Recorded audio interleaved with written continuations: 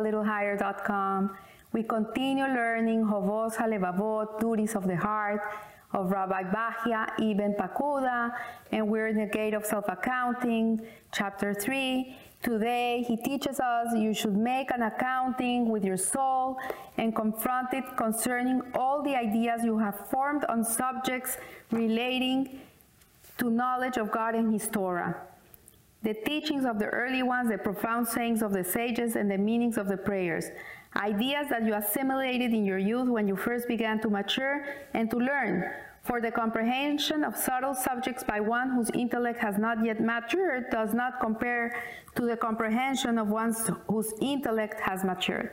So what he's saying is, like, we have to always make an accounting of the things that we learn, of subjects of knowledge of God, that whatever you learned in school when you were 5 years old, then you were 10 years old, then you were 12 years old, whatever you learned, your intellect wasn't as mature as you have it today.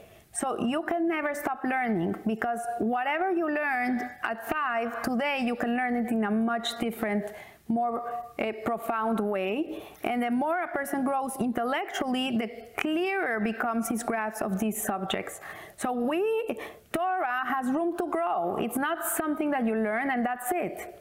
It's not like a secular subject that you learn, like history or geography, that it's set and that's it. Torah is something that is infinite. So not only the knowledge in the Torah, but also your capability to absorb the knowledge. It changes with your age. So therefore, do not be content with the impressions you formed at the beginning of your studies of deep and difficult concepts and ideas. Rather, now know that your mind and intellect have matured. So it's very different when a boy is gonna do bar mitzvah and he has to go to these Torah classes and learn his parasha by force, than when he's 20-something years old and he by choice decides to go to a yeshiva and sit and learn, or later in life. The older you get, the more you appreciate. So train yourself to interpret and elucidate them and to reflect on their terms and language, on the different interpretations they bear, on what should be taken literally and what should not be taken literally, on the outer and the inner meaning, on what can be grasped by the human intellect and what cannot. And do the same with the prayers and praises that you recite. Also, when you pray, you can grow into prayers. Sometimes you don't understand what you're saying. Maybe you can get a siddur that has a translation and you can start reading the translation and you can understand what you're saying. So that when you recite them before God, you will understand the words you are uttering and what it is that your heart is asking for.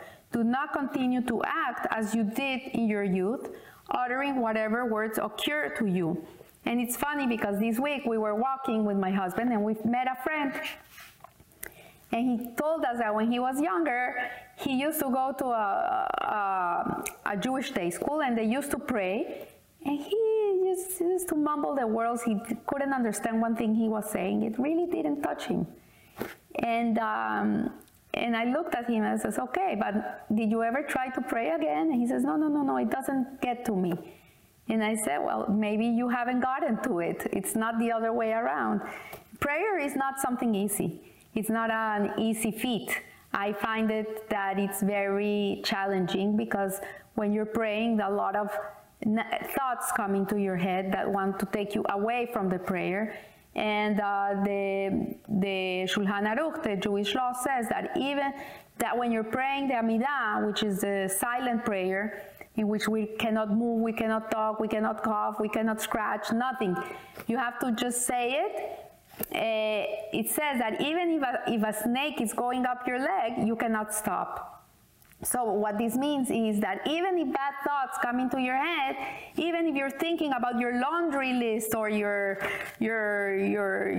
grocery list and all these things you have to do, this stupidity that comes into your head when you're doing the Amidah, don't stop. Continue, don't stop until you train your mind. So do the same with the words of the sages and the oral law. Contemplate them and give them the benefit of the doubt.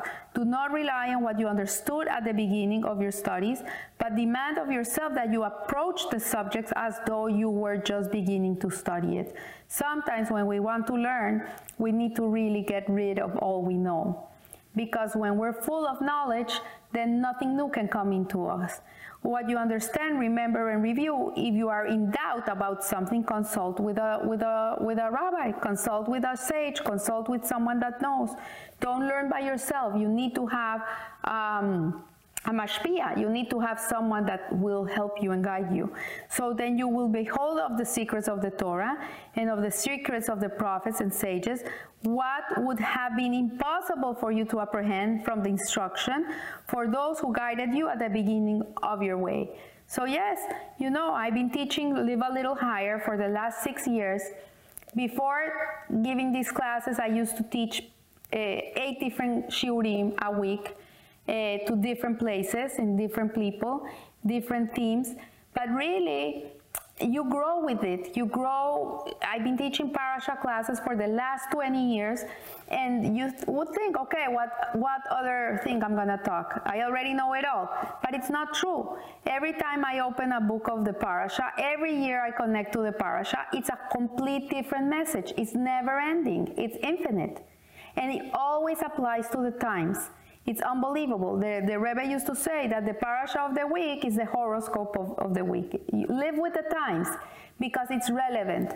So let not conceit lead you to the think that you are no more intelligent now that you were always were, or that it is impossible that you could ever change previously held views or come to judge them as erroneous.